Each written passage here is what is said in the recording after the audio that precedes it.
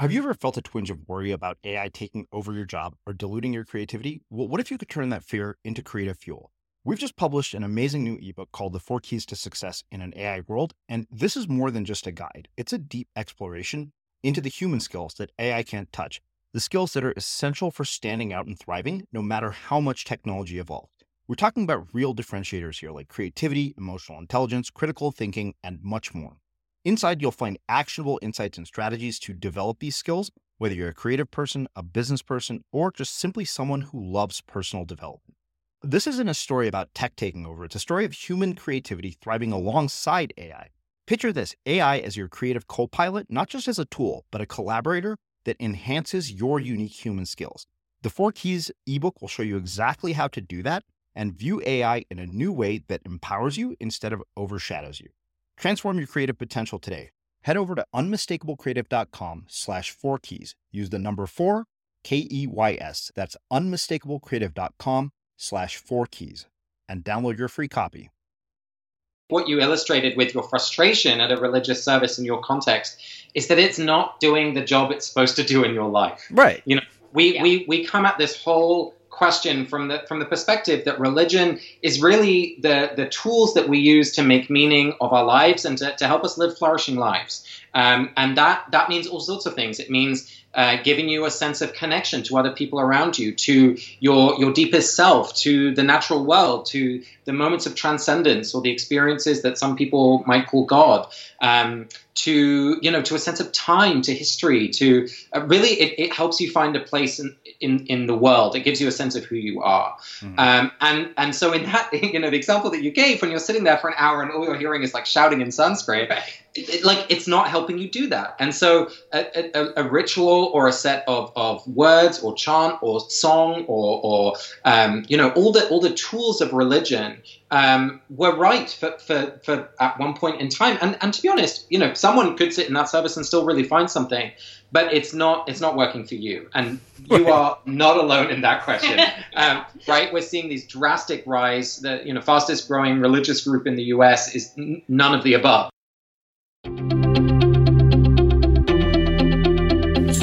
I'm Srini Rao, and this is the Unmistakable Creative Podcast, where you get a window into the stories and insights of the most innovative and creative minds who've started movements, built thriving businesses, written best-selling books, and created insanely interesting art. For more, check out our 500-episode archive at unmistakablecreative.com.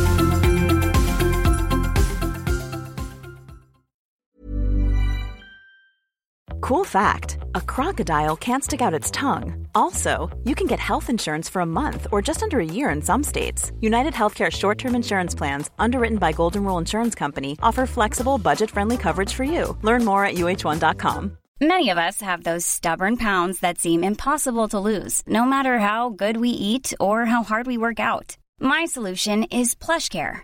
PlushCare is a leading telehealth provider with doctors who are there for you day and night to partner with you in your weight loss journey. They can prescribe FDA-approved weight loss medications like Wegovy and Zepbound for those who qualify. Plus, they accept most insurance plans. To get started, visit plushcare.com/weightloss. That's plushcare.com/weightloss. Burrow's furniture is built for the way you live. From ensuring easy assembly and disassembly to honoring highly requested new colors for their award-winning seating, they always have their customers in mind. Their modular seating is made out of durable materials to last and grow with you. And with Burrow, you always get fast, free shipping. Get up to 60% off during Burrow's Memorial Day sale at burrow.com/ACAST. That's burrow.com/ACAST. burrow.com/ACAST. Hey, Dave. Yeah, Randy. Since we founded Bombas, we've always said our socks, underwear, and T-shirts are super soft. Any new ideas? Maybe sublimely soft. Or disgustingly cozy. Wait, what? I got it. Bombas. Absurdly comfortable essentials for yourself and for those facing homelessness. Because one purchased equals one donated. Wow, did we just write an ad? Yes. Bombas. Big comfort for everyone. Go to bombas.com/ACAST and use code ACAST for 20% off your first purchase. Hey, it's Ryan Reynolds, and I'm here with Keith, co-star of my upcoming film, If, only in theaters May 17th. Do you want to tell people the big news? All right, I'll do it. Sign up now and you'll get unlimited for $15 a month and 6 months of Paramount Plus Essential Plan on us. MintMobile.com/switch. Upfront payment of $45 equivalent to $15 per month. Unlimited over 40 gigabytes per month. Face lower speeds. Videos at 480p. Active Mint customers by 531.24 get 6 months of Paramount Plus Essential Plan. Auto renews after 6 months. Offer ends May 31st, 2024. Separate Paramount Plus registration required. Terms and conditions apply if rated PG. As creators, we're always on the move. Whether it's a live podcast event, a pop-up shop, or a workshop, we're constantly interacting with community, and that's where Tap to Pay on iPhone and Stripe comes in. Imagine this. You're at a live event, a listener loves your merch, or a participant wants to sign up for your course on the spot. With Tap to Pay on iPhone and Stripe, you can accept their payments right there and then, right from your iPhone, so there's no extra hardware or no delays. Total game changer. It's not just for creators. Any business owner can do this. It's about making transactions smoother and much more personal, growing your business in your way. We've been using Stripe for our products and courses for a long time, and now with Tap to Pay on iPhone, you can take your business to the next level too. So visit stripe.com/tapiphone to learn more. Remember, folks, with Tap to Pay on iPhone and Stripe, your business is always at your fingertips. Angie and Casper, welcome to the Unmistakable Creative. Thanks so much for taking the time to join us. Thanks for having us. Great to be here. Yeah, so, I was introduced to both of you by way of our mutual friend, Brian Ferguson, who is one of our listeners. And when he told me a bit about the work that you guys were doing around community, I was really, really intrigued by it, had a chance to start digging in the work. So I'm really thrilled to have you here. But before we get into your work, I want to start with a question that I have always found has been really fun and revealing. And that is, what did your parents do for a living, and how did that end up impacting the work that you've ended up doing? That is such a great question, because we think about that a lot of the time.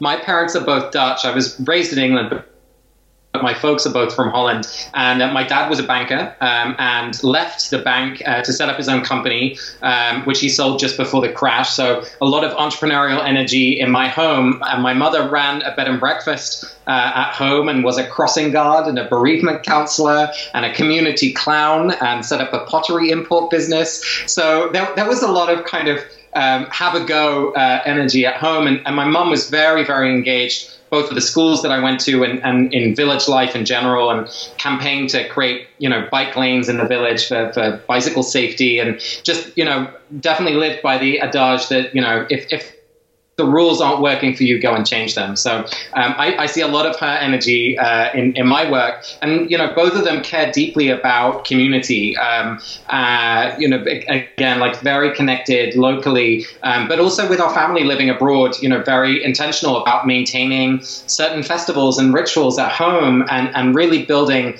our identity as little Dutch children, even though we were living in England. Those were my folks. Yeah, Casper and I sometimes laugh about the overlap and combination of creativity and entrepreneurship in our upbringing. But my parents were both artists when they met. My mom was a mural painter in San Francisco, and my dad was a photographer and graphic artist. And my dad ended up starting a business, a small company in the Bay Area, all around working with artists, kind of a glorified Kinko's in some ways. And then he ended up riding the dot-com boom and the dot-com bust. So there was always fluctuation around that entrepreneurial energy and trying to serve the market as it happened and emerged. But he was really motivated to do that out of trying to care for the family, even though at his heart he was always an artist, and has continued in that through line even while we were kids, and especially now of finding the combination of trying to make a living and also be an artist at the same time. And my mom, once she had kids, she stopped painting murals, but she ended up focusing a lot of her energy on fatherhood research, actually, and doing about a PhD's worth of research into the question of how fathers contribute to empathy development in children. So there was a lot of work that went into the questions of parenting, the questions of family, and then the relationship between that and creativity in my home. Mm-hmm. So for each one of you, how did what your parents did for a living impact the choices and decisions you've made throughout your career, and how did they ultimately lead you to where you guys are at? Well, I spent most of my teenage years rebelling against my father. So I was very, very clear that I would never go and work for a bank, nor would I go into business.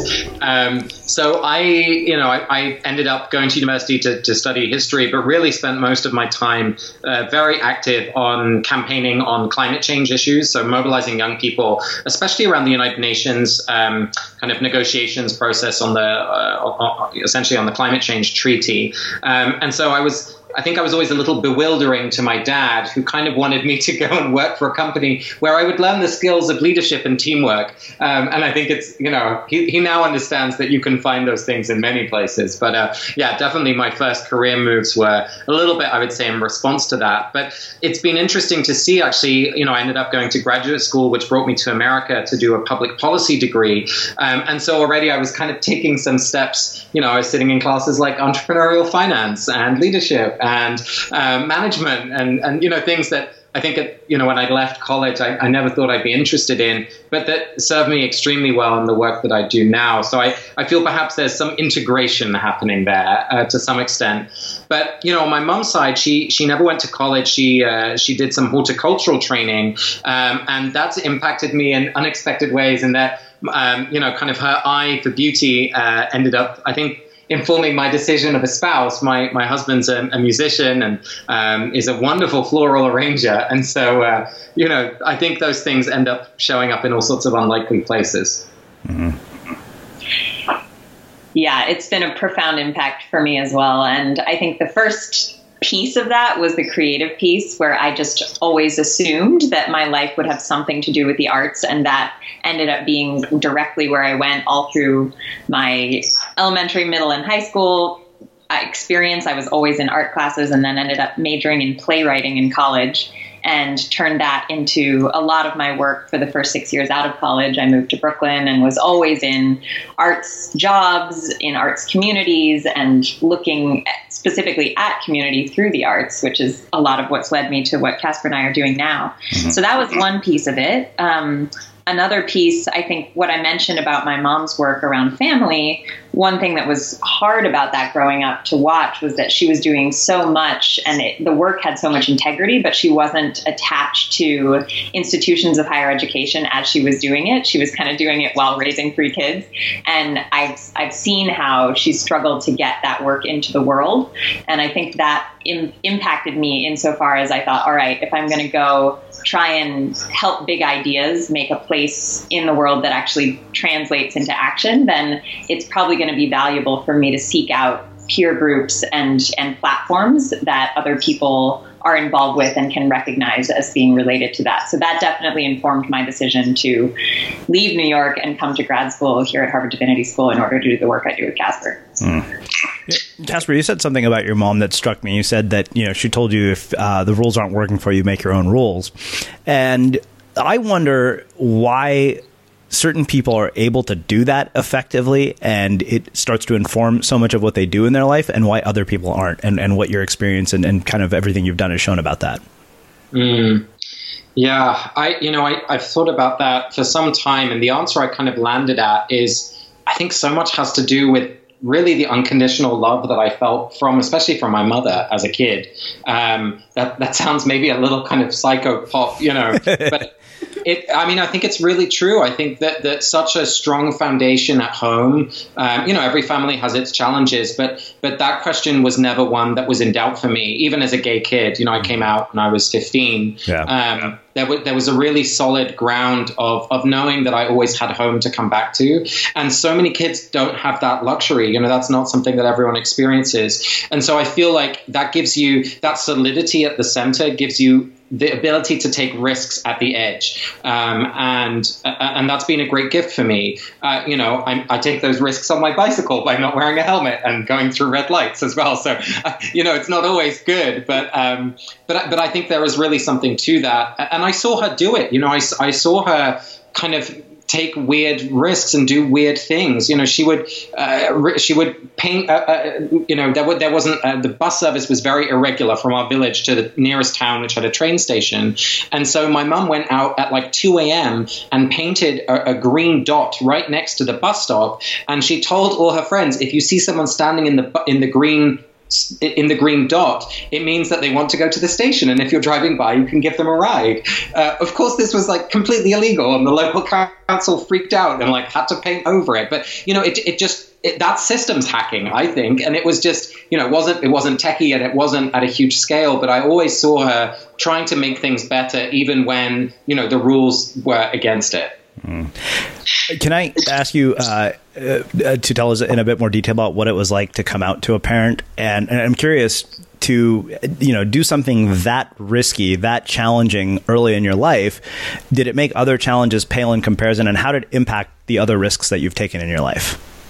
Yeah, I think everyone's coming out story is different. And, you know, it's not something that happened once. I always say we come out every day, right? I'm always very sure to mention it early on in a conversation, so that it's clear that I'm gay. I think that's something I want to be very public about. But, you know, again, my mum had made it very safe for me to do that. She'd taken me out for lunch the year before. So, I was early 15 or late 14, and my mum never took me out for lunch. You know, that was very weird. And it was this kind of fancy restaurant. I was, you know, the idea was that it was after some exams, but I knew something else was up. And she just said at some point during the conversation, she said, "Casper, I want you to know I'm not just your mother. I'm Suzanne. You know, I'm my own person. And whoever you are, I love you." And I knew that she wanted me to tell her. And I just remember in my head being like, I'm not going to tell you. But because I wasn't ready, you know, but 9-12 months later, I was ready, and I knew it was safe to tell her. Now, I was lucky enough that I had an uncle who's gay, who's been with his, also an American partner for decades at this point. So I had some amazing role models in my family, and I knew, you know, my family politically was very progressive. So again, it was about as easy as it could be. Nonetheless, it was still really hard. But as you say, I think having kind of faced that, and then and with such positive results, because my life got better. You know, I was able to be full of myself, and not only at home but at school. I became just a happier person who was more productive, had more friends. Like, my life got better, and so I think, whether it was about learning that risks pay off, or whether it was about, you know, being true to myself and being willing to do things that maybe society still has some questions about, that pays off. And I do think that's true. I mean, it's like, you know, if you work out in the morning, you've already done 20 burpees that morning. So what else is nothing's going to be harder. And I think that's kind of true. My first boss called it eating frogs. You know, if you eat the frog first, then everything else tastes better. Yeah, you know, it's interesting to hear you describe it. You know, it seems to me that coming out in a lot of ways, like you said, is not just about openly saying I'm gay, but also being yourself. Like, we all have to do that to some degree in terms of the work that we do. Absolutely. And you know, whether it's like, gosh, if you're diagnosed with a mental health difficulty, or if you know, there's so many things I think that we carry around us, whether it's identities or you know, other challenges that are going on in our life that aren't immediately visible. You know, especially in a workplace, if you can be honest and open about that, it makes the working relationship so much easier. You know, Angie and I meet every week, and we always start with a song or some quiet time, or, you know, we ask each other, how is your soul? That's how we start our weekly meeting, because it just makes work more enjoyable, first of all, but also more productive, because, you know, you just know each other's context, and gosh, you're going through this at the moment, or actually you're feeling great at the moment, so you might be able to take this on, or, you know, just all those little decisions can really, it feels like an open channel of communication really liberates, at least me and my working relationship with Angie. Likewise. So tell me about how you guys got into this work in particular. Like, what planted the seed for exploring this notion of community? Well, for me, the seed got planted before, you know, well before I came to divinity school, when I was living in Brooklyn and hanging out with all these people who were making art all the time. And I was at that phase that can come about when you're living in New York in your 20s and you're consuming a lot of culture. And I got to a point where I was feeling like, okay, we're consuming a lot of culture. We're trying to create a lot, but somewhere in the midst of that, I'm feeling increasingly restless and unfulfilled. And that seems to have something to do with, one, the quality of relationship, like the fact that there seems to be a ceiling on how deep we can go with each other. And, what Casper's describing in terms of the way we now run our weekly meetings, when I compare that to what was going on in the sort of nonprofit admin world that so many of us inhabited, it was just much shallower. And so I was longing for a way to crack that.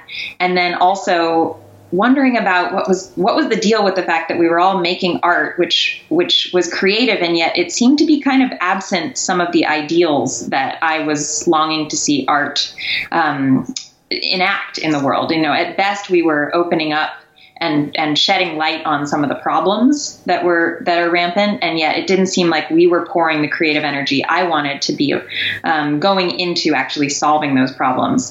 And so that was when I started looking around for where does community happen that's like that? Where are the places where people can have conversations that go deep and work toward ideals together? And so, of course, for many, that might obviously be religion, but I had grown up unaffiliated with any religious community, and it seemed like most of my peers were in that boat as well. Mm-hmm. I remember joining Match.com in, some point in that era, and everybody I got matched with was spiritual but not religious, right? That was the box we picked. I was like, what is this category, and why is everyone who's matched with me in it? And where are those people? Where did they go? So I just started this little spreadsheet in a Google Doc of places. It was called SBNR resources, spiritual but not religious resources, places where these people might be going to find community and to be themselves, explore these questions. I didn't really know at that stage what it was about. But as that spreadsheet grew, I started learning more about this phenomenon. Oh, I'm part of a third of the millennial generation in America that is unaffiliated religiously. And oh, look at all of this about how the institutions of religion are in decline and seem to be freaking out about that. And there's so much narrative around isolation. And I just wondered, it just seemed, it seemed impossible based on my experience that I was part of a generation of non-belongers with commitment issues who just couldn't get it together to join a church. It seemed like there was a lot more going on. And that was what began to unfold as I looked into this, looks like there's a whole bunch of communities that are actually potentially performing religion-like roles in people's lives, but that doesn't seem to be part of the national narrative about what's going down. So that was what led me to divinity school. And in my first semester, I met Casper in an Introduction to Ministry Studies class. And Harvard Divinity School is a bit of an out there place on the divinity school map, in that they let in weirdos like us, basically, they're trying to create a microcosm of religious diversity in their student body. So that includes people who are unaffiliated and people who are part of all kinds of spiritual and religious communities that are not necessarily in a majority position in this country. So we met each other and we kind of saw each other right away once we shared our spiritual autobiographies, because we discovered that we were asking a lot of the same questions and looking at a lot of the same population. So I shared my Google document with him in an act of great millennial intimacy, and we started populating it together, and then started speaking to the leaders of these communities we'd gotten to know online. And that was really when we heard them speaking so much of the same language that we thought, okay, we need to start sharing this in some way.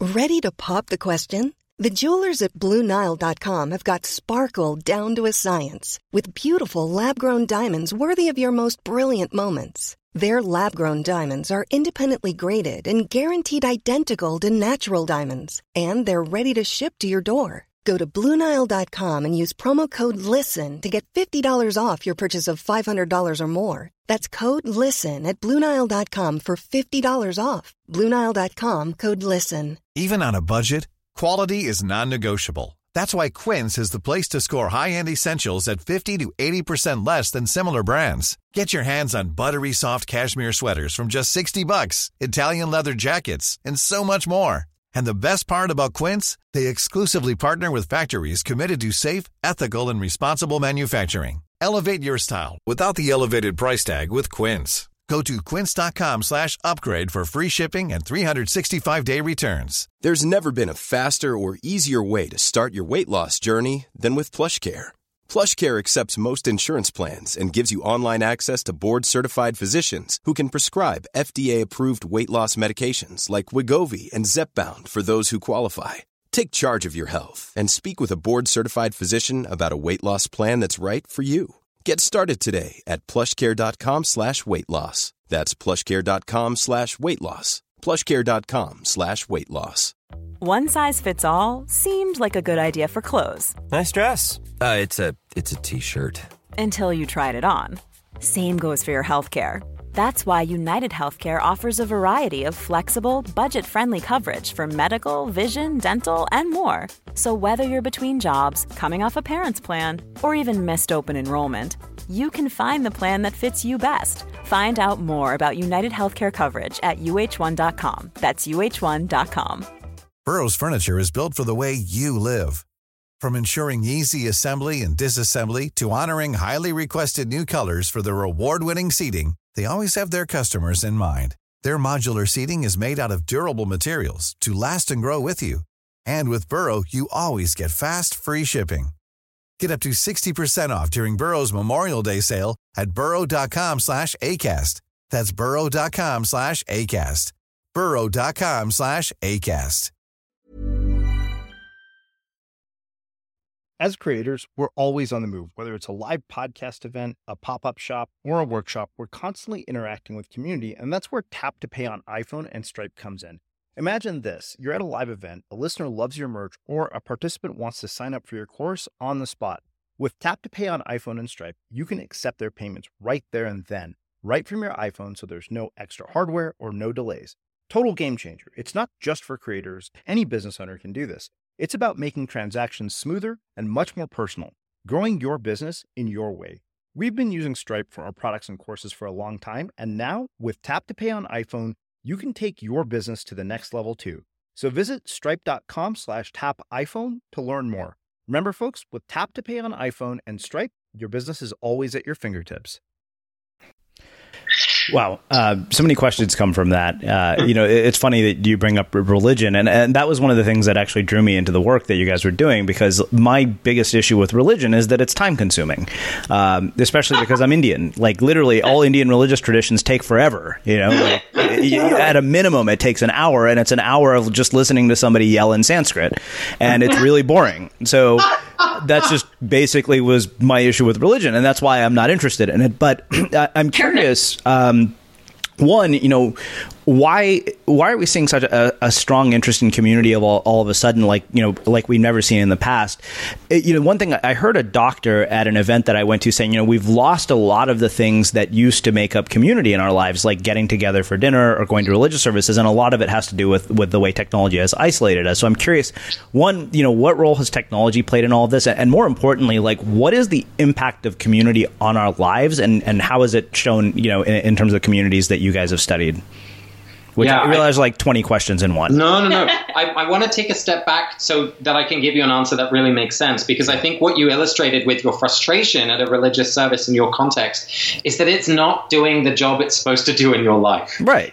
We come at this whole question from the perspective that religion is really the tools that we use to make meaning of our lives and to help us live flourishing lives. And that means all sorts of things. It means giving you a sense of connection to other people around you, to your deepest self, to the natural world, to the moments of transcendence or the experiences that some people might call God, to a sense of time, to history, to really it helps you find a place in the world. It gives you a sense of who you are. And so in that, the example that you gave, when you're sitting there for an hour and all you're hearing is like shouting in Sanskrit, it's not helping you do that. And so a ritual or a set of words or chant or song or all the tools of religion were right for at one point in time. And to be honest, someone could sit in that service and still really find something, but it's not working for you. And you are not alone in that question. question. Right? We're seeing these drastic rise. The fastest growing religious group in the US is none of the above. The unaffiliated. Right? A third of our generation, millennials, are unaffiliated, and the generation coming behind us is even more unaffiliated. So it's really one-way traffic. And so the institutions, as Angie was saying, are kind of freaking out about that. So when we think about the rise of community as a buzzword, whether it's in the tech industry or whether it's in government or wherever else, we see really as responding to that trend of the kind of falling away of the traditional structures of belonging, which often centered around religion. Not exclusively, right?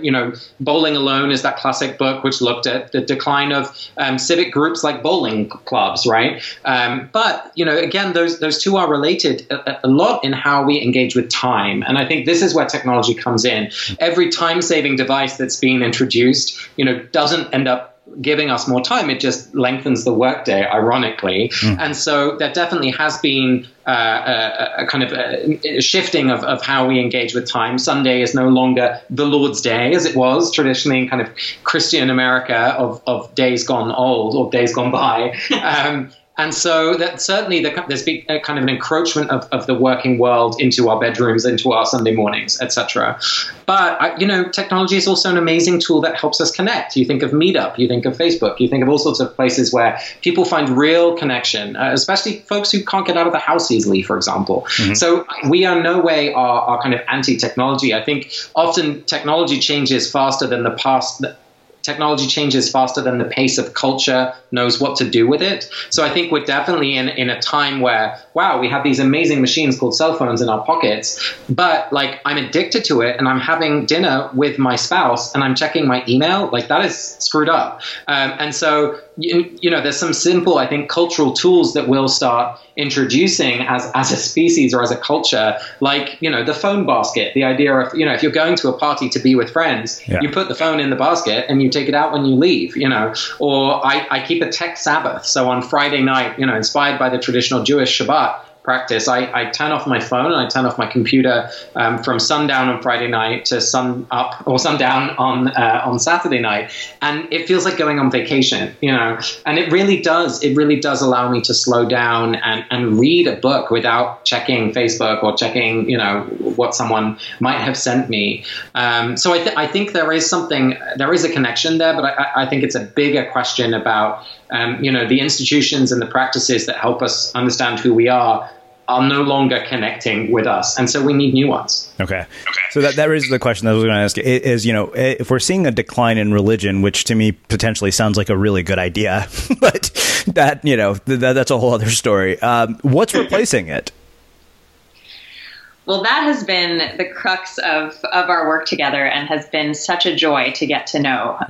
So when we started talking to community leaders around the country, it was really fascinating because we talked to someone who's running a CrossFit box or working at SoulCycle or the November Project or these various fitness communities. We talked to people running maker spaces or gaming communities, right? We talked to people who are in leading social justice movements, all these various contexts which self-identify as secular, right? But we would have conversations with these leaders about their work and we'd say, we're curious about what it says in your manifesto around how you operate from a place of abundance rather than scarcity, and you're committed to personal transformation. Tell us more about that, right? Or we talked to Patrick Dowd, who runs Millennial Trains Project, and they go on a cross-country journey on a train, right, and stop in different places. And we were mentioning, this reminds us so much of the practice of pilgrimage, which is part of many religious traditions. Tell us about that. And he's like, oh, well, it's definitely not religious. And it was a kind of common arc when we'd have these conversations with these leaders where they would identify, oh, yeah, well, I think maybe some of the people who come and participate, they would definitely call themselves spiritual. And then by the end of the call, Patrick's coming around and he's like, well, I guess someone did bless the train before it left the station. Right? Come on, man. So it's been really fascinating. And this was the content of our work in our first report, How We Gather, was all about, let's look at some of the themes that are emerging in these secular communities and the work they're doing in people's lives. And that work of of personal transformation, the work of accountability toward becoming the person you want to be, the work of social change, activating creativity, all these kinds of things like purpose finding that are coming out of these communities that are helping people to belong to each other and to become the people they want to be. That, to us, the irony is it's not necessarily a replacement of religion. I think we would see it as an extension of the work that religion properly ought to be doing, and in some cases has been and still is, but in many cases, is not. Especially in the lives of younger people in this country. And I think that's especially relevant as we think about the kind of brand nightmare that religion has right now, right? if you think of religion, you think of homophobia, or you think of exclusivism, violence, greed, right?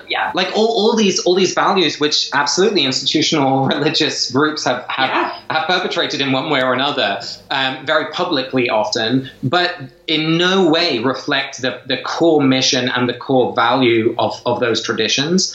And so I think, what we really want to do is position, as Angie was saying, to position these new groups, the CrossFits and the Soul Cycles and the maker spaces and the co-working spaces as religious spaces, as places of religious experience. Because when we make meaning, when we connect at a like heart to heart level, I would say that is religious work. And so what's exciting for us is that it raises all sorts of new questions, because, if you're a CrossFit trainer and you've done your training on how to do, burpees and whatever, the lifts and everything else, but suddenly people start coming to you with questions of, I'm going through a divorce, or we're expecting a baby, or my mother has passed away. That trainer is suddenly in a role which is far beyond just a physical well-being trainer. They're really in what we would call a pastoral role.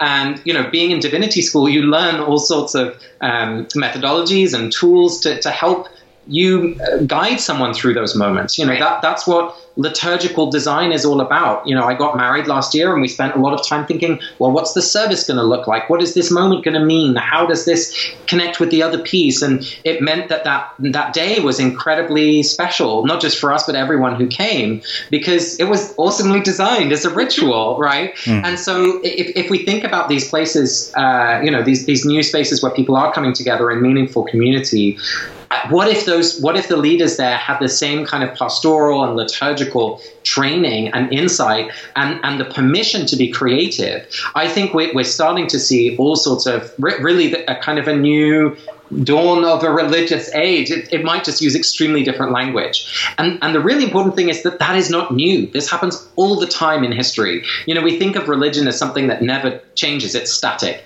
But that's so not true. When you look back, particularly in Judaism is a nice example, it was a temple-based religion until the temple was destroyed. And then, people were creative and came up with the idea of Shabbat, which was a home-based ritual, right? A Friday night together at home. You didn't go to the temple. You led it at home. You didn't need a rabbi or a priest. You did it at home. And so now we think of, Passover as the kind of archetypal Jewish festival. But again, that was created by a group of rabbis. And that's not to say that it's not authentic or legitimate. It's deeply so. But the same with the Christian tradition. We think, going to church on a Sunday morning is what you do as a Christian. That's not what the first Christians did at all, So I think what we often spend our time doing is trying to reframe what people are doing as religious work, and therefore also giving them permission to claim some of these traditions and play with them. Wow. It sounds to me from listening to you guys describe this that there are aspects of religion involved in almost all of elements that come from religion that are part of, all of these communities, whether the people who created these communities intended for that or not. Exactly. Like when you hear people talk about Soul Cycle, you're like, yeah, you're a member of a cult. And, same thing. And I've been to Soul Cycle before. I was like, wow, I'm like, this is really cool. This is a cult I'd be happy to be a member of. I don't have $30 to spend on a spin class and I don't like it enough to do it. But I see elements of religion in all of these. So I'm curious if that's the case. Now, the other thing that I'm really intrigued by is, you mentioned the decline of religion and the fact that religious sort of institutions are freaking out about this. What are they doing? Like, other than freaking out, what else has been their response? What has been their response to your work? And are we going to find church suddenly being more like going to a movie anytime soon? Well, you know, it was so wild when we put How We Gather into the world, that little report about these secular communities. We expected to be in conversation with the leaders of those communities and the people participating in them, and we generally got a resonant response. But what the huge response and the sort of shock and awe and curiosity response came from the institutions of religion, who are basically, you know, a lot of that freak out is centered on the millennial generation, right? Because the young people are not coming, the congregations are aging and shrinking. And so where are the young people? Well, it seems like they're at Soul Cycle. So we need to learn more about this Soul Cycle phenomenon, right? So Casper and I, to our great surprise, have ended up in relationship with a whole bunch of leaders of religious institutions across traditions who are in that moment and who are, I guess you could say, who are courageous enough to be approaching that moment from a place of curiosity and saying, okay, let's learn about this whole phenomenon and what you guys know, and let's think about how we might be able to respond.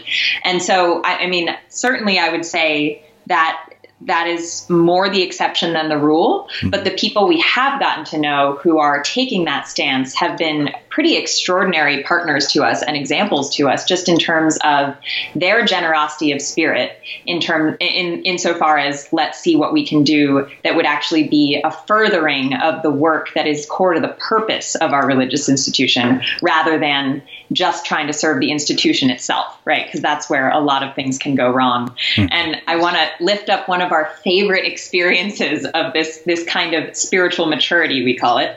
It was with a group of Catholic sisters, of nuns. We had a little conversation between these nuns and a bunch of millennial community leaders, most of whom were unaffiliated. So it was nuns and nuns, right? NONES with the NUNS. And that was a conversation basically that we came into thinking, okay, the whole monastic movement is in crisis, just like the other institutions, right? Because they're aging, and the convents and monasteries no longer have people to fill them, and these orders are dying. So we thought, well, it would be great if these women could help pass along some of their wisdom. And, this will be mostly about us sharing what we know. And then lo and behold, it was this experience of just such incredible, just generosity of spirit on the part of these women, where they were so clear that their particular form and expression of faith was coming to an end. And they had so much confidence and just sort of radiant excitement about these new things that were coming up. And these community leaders from the next generation who were doing things totally differently and who were coming about it from a totally different standpoint, and yet were doing what they saw to be holy work. And so they had been praying for all of us before we met. They continued praying for us after we left. And they ended up giving us one of the most profound experiences I think a lot of us had of just being witnessed and honored and saying, you know what, the stuff you're doing matters, and we feel like it is sacred. So there's, that's a micro example, but we've actually ended up getting to know a lot of people who are really interested to help in supporting the next generation of what's happening, knowing that it's usually their children and grandchildren that we're talking about, right? So they have a stake in the people that they raised having an experience of community and an experience of fulfillment in their lives, which is really, I think, what a lot of them saw their own religious community providing. Yeah. And it's interesting to think about, so often we think about, okay, so the old is dying, the new is emerging, but often the communities that we've seen walk that line the best are the ones who kind of bring the ancient and the emergent together in some way.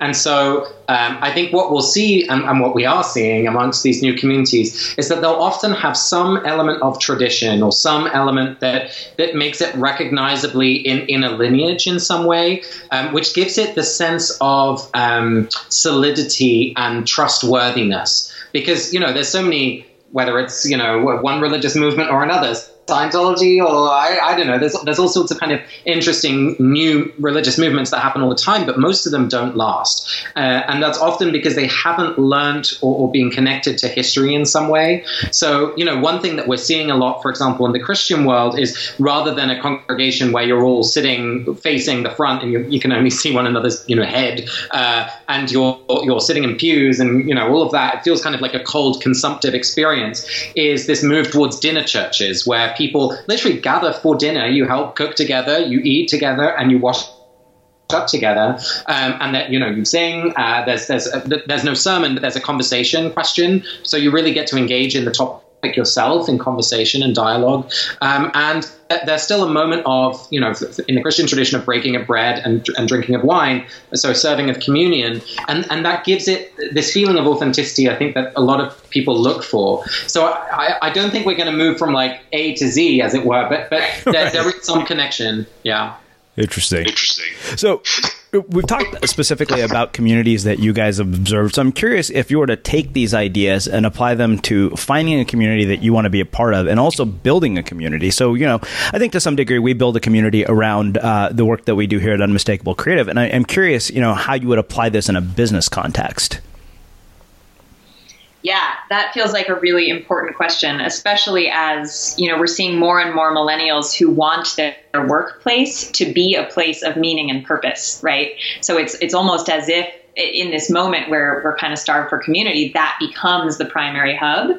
And so you have these roles emerging at places like Airbnb or, Google or Facebook, where there's someone responsible for the community management. And we feel like we've learned all of these skills in divinity school that are so oddly applicable to that question, right? These things about like holding space and facilitation and boundaries and vulnerability and, especially the honoring of life moments, right? You think about a sort of traditional office context where you celebrate people's birthdays or what have you.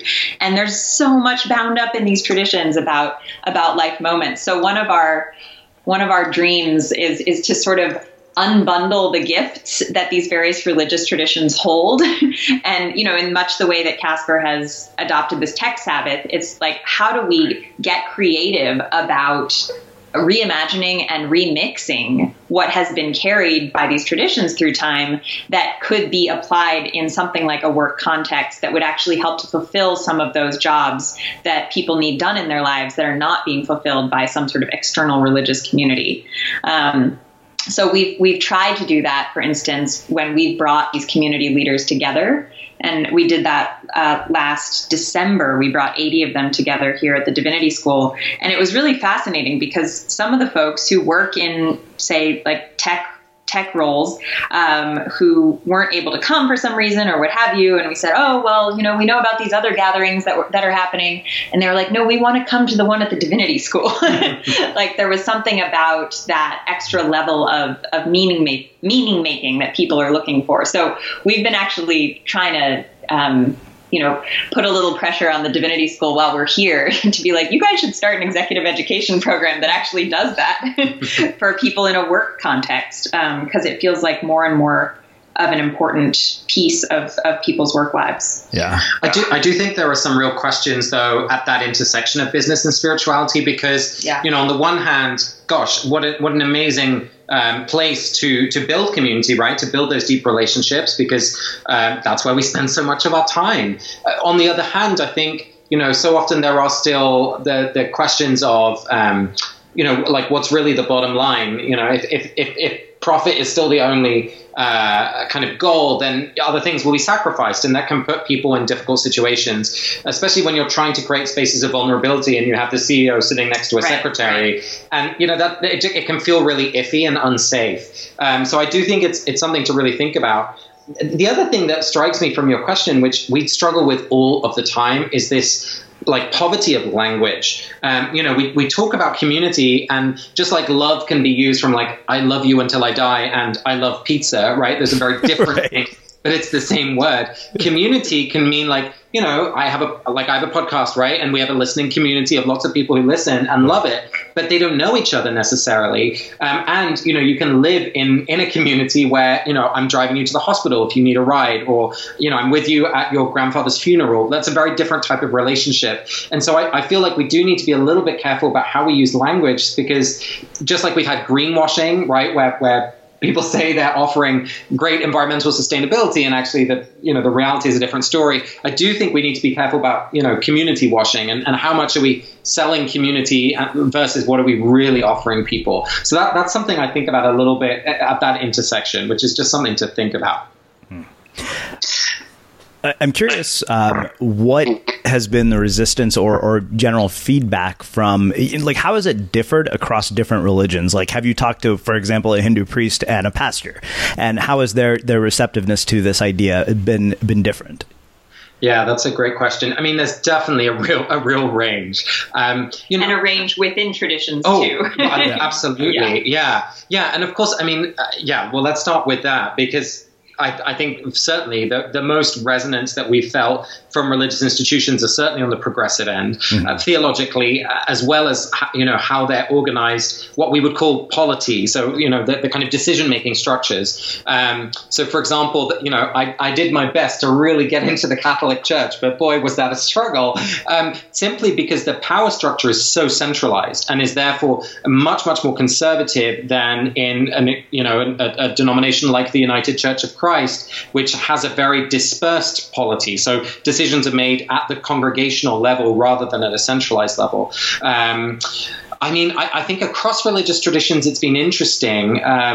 Particularly, Christianity is by far the largest group, of course, within the US. But really, within the Jewish community, there's been, I would say, an exceptional level, both of interest in this work, but also of investment in innovation.